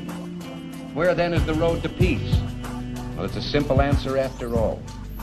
You and I have the courage to say to our enemies, there is a price we will not pay. There is a point beyond which they must not advance. This is Always Right Radio with Bob Frantz on AM 1420, The Answer. 7 minutes after the hour of 11 o'clock on this Tuesday, the 7th morning of the 11th month of the year of our Lord 2023, otherwise known as Election Day 2023, a day in which the state of Ohio decides whether or not we believe in life or whether or not we believe in terminating life for convenience. That is ultimately what this comes down to. There's a lot of people, there are a lot of people that are trying to complicate the matter. I'm maybe guilty of it somewhat, too, because I'm talking about the language of this constitutional amendment for Issue 1, and I'm talking about how ambiguous it is, how malleable it is, how easily distorted it can be, how we have to read not just the words and the lines of the proposed constitutional amendment, but we have to read between them because of the things that they allow. I want to try to take some of the complexity away from it here and just say this is a matter of whether or not you believe in life or death. Does it do preborn lives matter? For those who like to get into the debate of all lives matter versus Black Lives Matter or what have you, over the course of the last few years, if all lives matter, then preborn lives matter as well. Separate lives matter. It's why we here in the state of Ohio supported the heartbeat bill and supported the heartbeat law, which is no longer an in effect law because it is in litigation. There's an injunction. It's in a court right now. We don't know if it's ever going to be back or not. What we do know is that it will be irrelevant, even if it is restored, and issue number 1 passes because constitutional amendments trump, supersede, take precedent over legislation in the state of Ohio. So do you believe in life, or do you believe in terminating life for the purposes of convenience, literally all the way up until the moment of birth? That's the reality of where we are. Joining us now to discuss this crucial issue as you head to the polls today, and I'm just praying to God, literally making the sign of the cross again now as I say this, that we reach undecided voters in time. If you just are not sure, please listen to people like Sue Swayze-Liebel. She is the Director of State Affairs and the Midwest Regional Director of the Susan B. Anthony Pro-Life America organization. Sue, thank you for coming on with us this morning. How are you? I am fine. Thank you very much for having me. And that was a great intro. I couldn't agree more. Well, you know, the more political type people that I talk to, people who do this for a living, who study, the voting habits and the demographics and so forth, they're saying that this isn't as much of a Republican versus Democrat issue as many things are. You know, even though Republicans are usually overwhelmingly pro-life, Democrats usually pro-choice, or as I like to say, the opposite of life is death, so they're pro-death. But it's the independents, Sue, that I'm told are going to make the decision here, because there was a moral question that is at issue that I think supersedes party. Do you agree with that? I do agree with that. Unfortunately, it's become so politicized that people, let's say in the middle or independents, aren't really sure who to believe. And another thing we've seen, not just in Ohio, mind you, but in other states, this is going on in some other states, there'll be at least 8 more next year, is that people don't really believe that it's true. Like, oh, come on. You'd be able to abort a baby, late-term abortion, partial birth abortion, like in Michigan, they're trying to bring that back. And that's when a baby can feel the pain. They can feel itself being dismembered. And we are only one of 7 countries on the planet that allows that. But most people don't know that. And if I say it to that, they may not believe me. But it's true. And so some of this has gone so far that I think some people just don't even understand what happens in real life anymore with abortion, or that don't understand how far it's gone or how far these folks want to go to kill innocent life. And I want to add one other thing, if I may. Mm-hmm. This is also about women. If this passes, if issue 1 passes, it would also remove the health and safety standards that we expect as modern Americans. So, in today's medical marketplace, we would expect that a doctor would have to do it. There would be that somebody would inspect, make sure it's clean, or the instruments are sterile, or whatever. We expect that that's true in today's medical marketplace. This would remove all of those safeguards that Ohio has in place and throw women under the bus. Yeah, those are very important, and I'm glad to hear you remind people of that. I tried to explain this, and I've posted a few videos, I guess. One is an actual animated video. One is just video of a testimony given by a former abortion doctor, Dr. Anthony Levatino, that shows the danger of this, not just for, obviously, the baby that is ripped apart in a second trimester abortion, which is what the video showed, but if they miss anything, if they don't scrape out every last body part and remnant of that child and the placenta, there is a very significant chance of an infection and sepsis and things that can actually kill a woman. People think that abortion is never a threat to the woman, and it is. I mean, you probably have statistics on it at Susan B. Anthony, don't you? Well, they may, and the other side makes it sound so safe, right? Yeah, they do. Safer than taking Tylenol. That's just not true. In fact, I'd like to show you one better. Today, in the year 2023, more than 50% of all abortions are from the pills, the chemical abortion drugs. Mm-hmm. And it seems so simple just to take, a pill or two and follow the pill regimen. Unfortunately, the pills have a 4 times greater rate of complications, and emergency room visits have increased over 500% from 2007 to 2015 when we did the research on that. So the pills are actually more dangerous than the old-fashioned, if you will, surgical abortion, because that very thing, all the body parts don't come out. She can go septic very quickly. And so rural women, beware if you can't get to an emergency room fast enough. And by the way, if this passes, the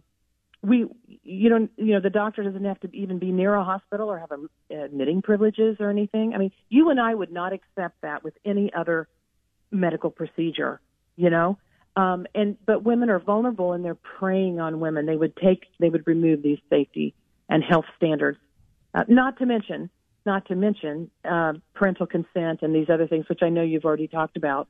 But it leaves let's talk about that again. Alone. Yeah, let's talk about that again. We're talking to Sue Swayze-Liebel. She is the State Affairs Director and the Midwest Regional Director at the Susan B. Anthony Foundation, which is an organization, of course, dedicated to pro-life causes. Let's talk, because you've used the word woman multiple times now. Woman, of course, is defined as an adult human female, and Ohio is not limiting this a right to quote-unquote reproductive health care or reproductive choices to adults. That means, by definition, when they say just an individual, it can mean a minor. It can mean a child. It can mean a teenage girl who either maybe just was a little bit careless and found herself in a situation. All she and her boyfriend have to do is put a few $100 together from their part-time jobs, and they can go get this baby removed from her without her parent ever even knowing it happened. And moreover, Sue, predators are loving the prospect of this, because if they do indeed commit statutory rape and rape a child, a preteen or a teenager or an adolescent or what have you, and impregnates them, they can just take them, pay for an abortion. The parent never knows it. It just puts so many people in jeopardy. That's exactly right. You said it so well. And remember the case of the soccer coach that got her pregnant and took her for an abortion. I mean, this is, and then the advent of the pills makes it even easier for someone to be coerced or abused and forced to get an abortion. So without any oversight now, if this is part of the Constitution and they remove some of those guardrails, we may never know. I want to add one more example. Like you said to the young girl, you're exactly right. The using of the word individual takes that out of the realm of gender. It could be your son wanting to get the trans drugs or trans surgeries or whatever to help him transition. Right. And so it's all kinds of reproductive freedom, if you will, but for confused and scared teenagers, it's even worse to think of leaving them alone for these kinds of decisions that are life-changing. Another cautionary tale, I might add, is happening right now as we speak. Literally, maybe as we speak, today or tomorrow, votes in Michigan, in the Michigan legislature. 1 year ago, they had the ballot question, and Michigan voted yes. So that made a right to abortion in the Michigan Constitution. And what has the legislature done? The legislature is removing right now, with the bills that are going through the House and Senate, removing all of the health and safety measures, removing any sort of informed consent for the woman. They would not even license or inspect clinics. That's how we get the Gosnells of the world and the horrific, dirty and crazy situations in abortion clinics that you've heard about. And so a cautionary tale to my friends in Ohio. Look at Michigan. They did the very same thing, and now they're starting to pull down all of those. And they don't have to. Even though if it's in the Constitution, there could still be standards of care, just like there are in the medical community. But no, I was informed, Sue, I was informed just a few days ago that last week the Michigan legislature just lifted their ban on partial birth abortions, which is something they were able to do because of what you just said, that Michigan said yes to last year. Can you confirm that? I can confirm that the Michigan, and this is complicated, but the Michigan House of Representatives removed the ban on partial birth abortion and sent that back to the Senate. Now, it'll be either today or tomorrow when the Senate will act on that. Will they put it back in? Will they not? Certainly, we know that the governor will sign it if it's removed. So it's still in process, is what I'm getting at. Okay. It's still moving through the process, and basically they want to bring partial birth abortion back, and that is the most gruesome of all procedures. By the way, the baby can feel excruciating pain while it's being killed. That's another, and that's what late-term abortion wants does. To talk about. Yeah, nobody wants to talk about that. I was I know. I was playing the one of the videos that the animated videos that Dr. Anthony Levatino produced, and he, of course, is a former abortion provider. He performed over 1,200 abortions in his career, many of them second trimester or quote-unquote late-term abortions, 20, 22, 23 weeks. And he described, babies are pain-capable with their central nervous systems at 15 weeks. 20, 22 weeks, they can feel every bit of the dismemberment that they are enduring, and they struggle, according to nurses who have seen the ultrasounds while these things are going on, to try to evade the instruments that are being used to tear them apart. So that pain capability is taboo. We're not supposed to talk about that, though. That's what we're told. Well, and here's what you also need to know, is those aren't done on a regular basis. Your local hospital, your average doctor, OBGYN, they don't do those. They are never necessary medically, never. There are ways to deal with that. That's called health care. But I digress. Famous late-term abortionist who invented that procedure by the name of Dr. Martin Haskell is actually funding the people that want this to pass in Ohio. So he's actually helping fund the issue 1 because he's a late-term abortionist. And so I think it was $100,000, if I'm not mistaken, is what he donated to the Yes on Issue 1 campaign. Mm-hmm. Think about why that is. Why would the most infamous late-term abortionist in the country put money into Issue 1? It's because it would allow late-term abortions just like that. Sue, and he'd make more money. Sue, can you speak to this? We're talking to Sue Swayze-Liebel. She is the Director of State Affairs and Midwest Regional Director of the Susan B. Anthony Pro-Life America organization. The yes side of this is claiming that the quote-unquote ban, the Ohio heartbeat law, which of course has been enjoined, it's in a state of flux right now. We have to see if a court will even allow this to take effect. But even if it is in effect, they're claiming, and all of their ads and online, I've been arguing with people for weeks, they're claiming that law will not allow even a raped child to get an abortion, that there are no exceptions for rape and incest whatsoever in that heartbeat law, that once we reach 6 weeks, it doesn't matter what happened, you are forced to carry your rapist baby. Can you speak to the reality of what the Ohio heartbeat law is? Well, the heartbeat law is still in court, so I'm not sure how that's going to all wash out. But here's the kicker. If this passes today, then that's all out the window because it'll be worse than that. If this passes, it'll be 100% full-on access, leaving women in the lurch, leaving girls and boys alone to be coerced, and dirty facilities. I mean, you name it, it's going to happen. So the other thing, here's where I thought you were going to go with that. They also claim that if this doesn't pass, the women can't get health care if women, for example, is having a miscarriage or a very dangerous ectopic pregnancy or something like that. And we know that's another lie absolutely that they're telling. Not You're true. Yes, that's a lie as well. Today and every day, we looked at all 50 states. All 50 states have the ability, under their abortion laws, still treat miscarriages, still treat ectopic pregnancy. And the irony of all that is that those are healthcare procedures. There are standard procedures in place to help women with dangerous or health issues that they need when they're pregnant. Those would not go out the window, but they're lying and saying that they would. That's a very important element to this too. The reason I brought up the important question that I did too about this, about the heartbeat law, if this was what Ohio was governed by, if issue 1 rather is defeated, is that's not true either about the no abortion, ban. The 6 weeks is roughly the time that it takes for a fetal heartbeat to be detectable. But the point is, I would imagine that if anybody suffers something, and of course we wish it didn't exist, but we know it does, rape. If someone is raped, you still have a month and a half after that terrible thing happens to pee on a stick and find out if you were impregnated by that violent act. And if you are, the law allows you to have that pregnancy terminated in the very early stages of it, before anything like pain capability and so forth. The idea that there is no exception for rape and incest, and there's no way for somebody who suffers rape in Ohio, unless issue 1 passes, they have to carry the rapist's baby, is just a flat out lie. And that's what I want people to know as well. Yes. In fact, we've mentioned a number of lies today, which I think is, I'm so glad we're talking about it today, and I hope people are listening, even on their way to the polls. That's why we're doing it. Yeah, issue 1 is fraught with lies. Use your common sense.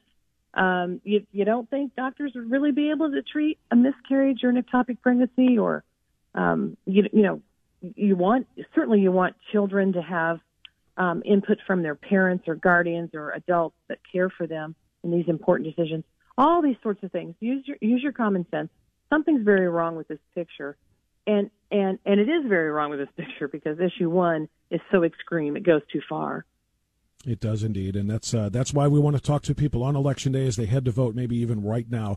Sue Swayze-Liebel, the Director of State Affairs with the Susan B. Anthony Pro-Life America organization. Thank you for coming on. Thank you for telling truth, replacing lies with reality, so that hopefully those independents we started our conversation with who just aren't sure whether or not this is too extreme, understand it is that. Even if you are pro-choice to some degree or some extent, you can't be pro-choice all the way up until the moment of birth, which is what this amendment would bring about. So hopefully we're affecting and impacting those people right now as they are on the way to the polls. Sue, thank you for what you do and what Susan B. Anthony does. We appreciate it very much. Thank you very much. Thanks for having me. God bless you. It's 11:25. We'll take our final time out here, and, maybe our final time out. I'm not exactly sure where we'll fall on this clock, but the rest of the show is yours. 216-901-0945. You got a candidate you want to speak for. If you are a candidate, if there's an issue you want to speak.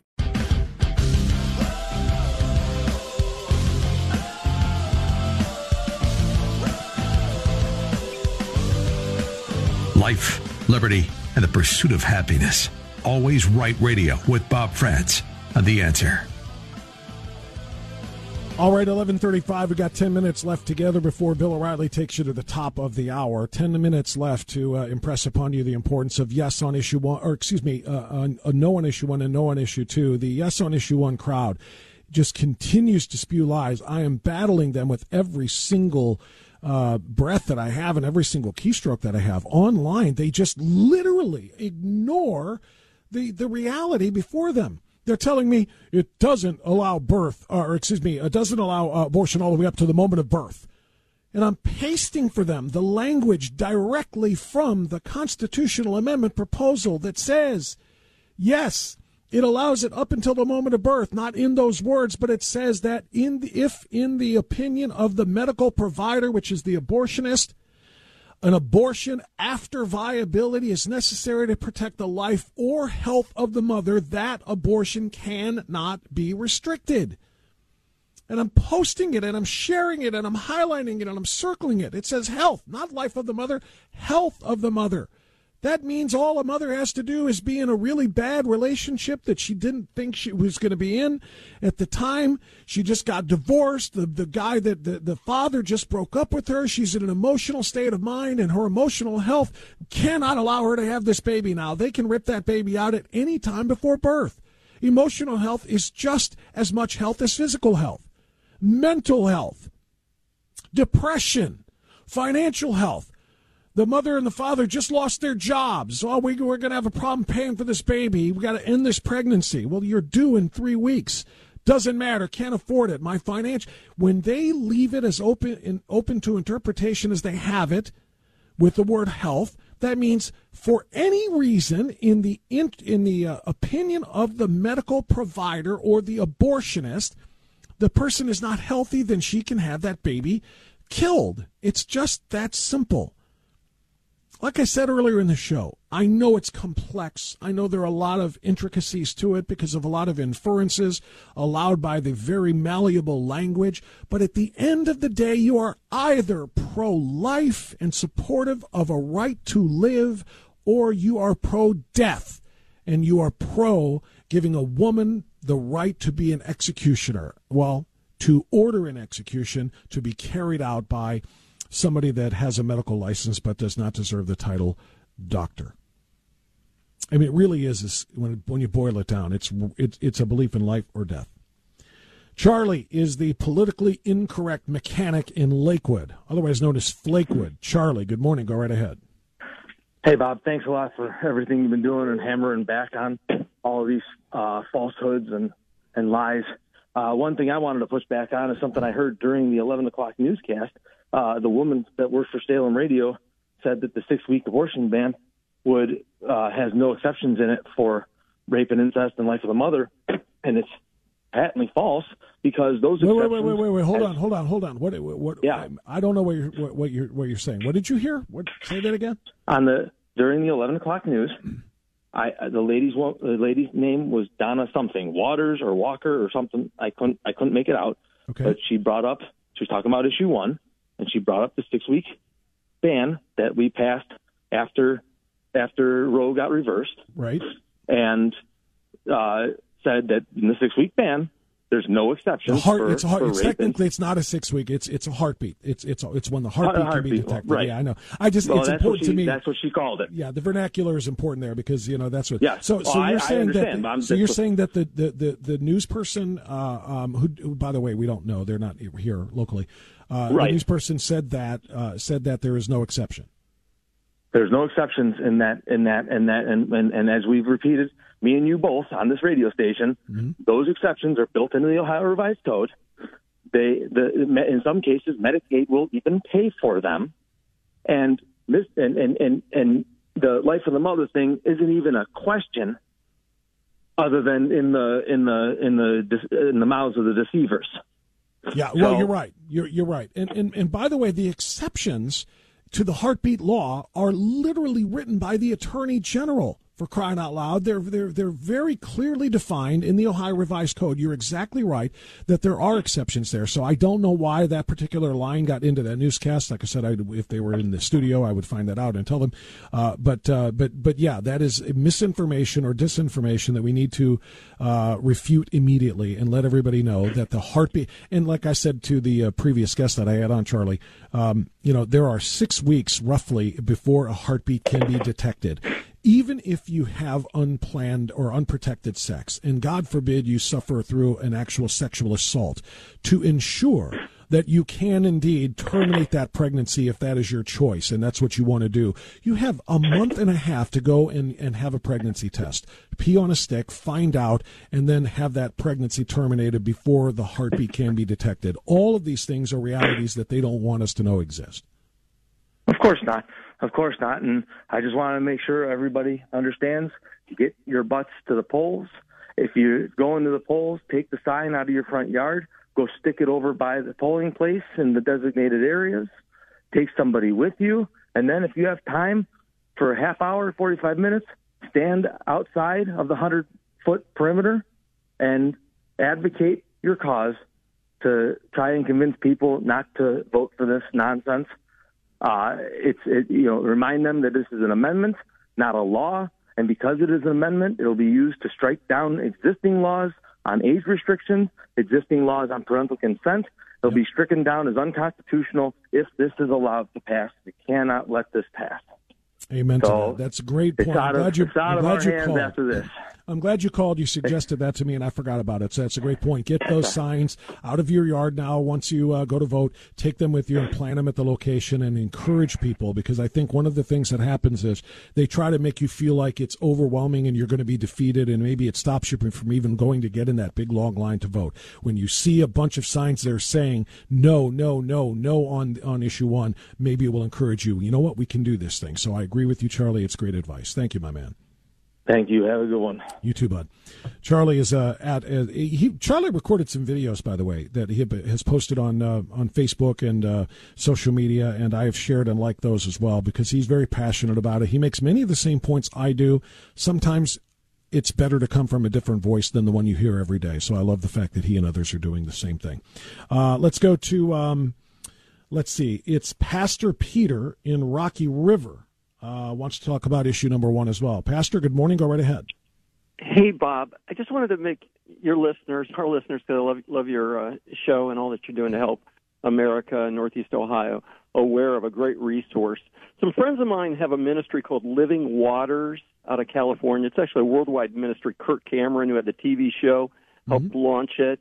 And they have a film called What Is It that just came out. If you go to YouTube and just put in What Is It movie on YouTube, you'll find it. It's about a 56-minute video that is a fabulous documentary asking people on the street how they feel about what's growing inside a woman, but it is...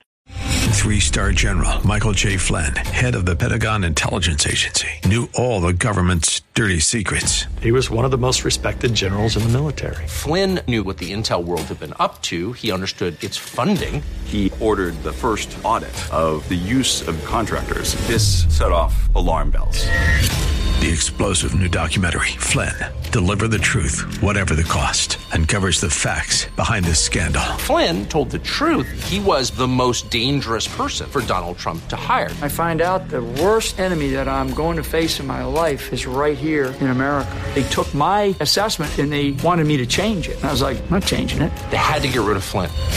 With in-depth interviews, archival footage, and never-before-seen personal records of the man behind the headlines. I just felt like I was drowning. Flynn, Deliver the Truth, Whatever the Cost. Available now. Watch it today. Go to salemnow.com. salemnow.com.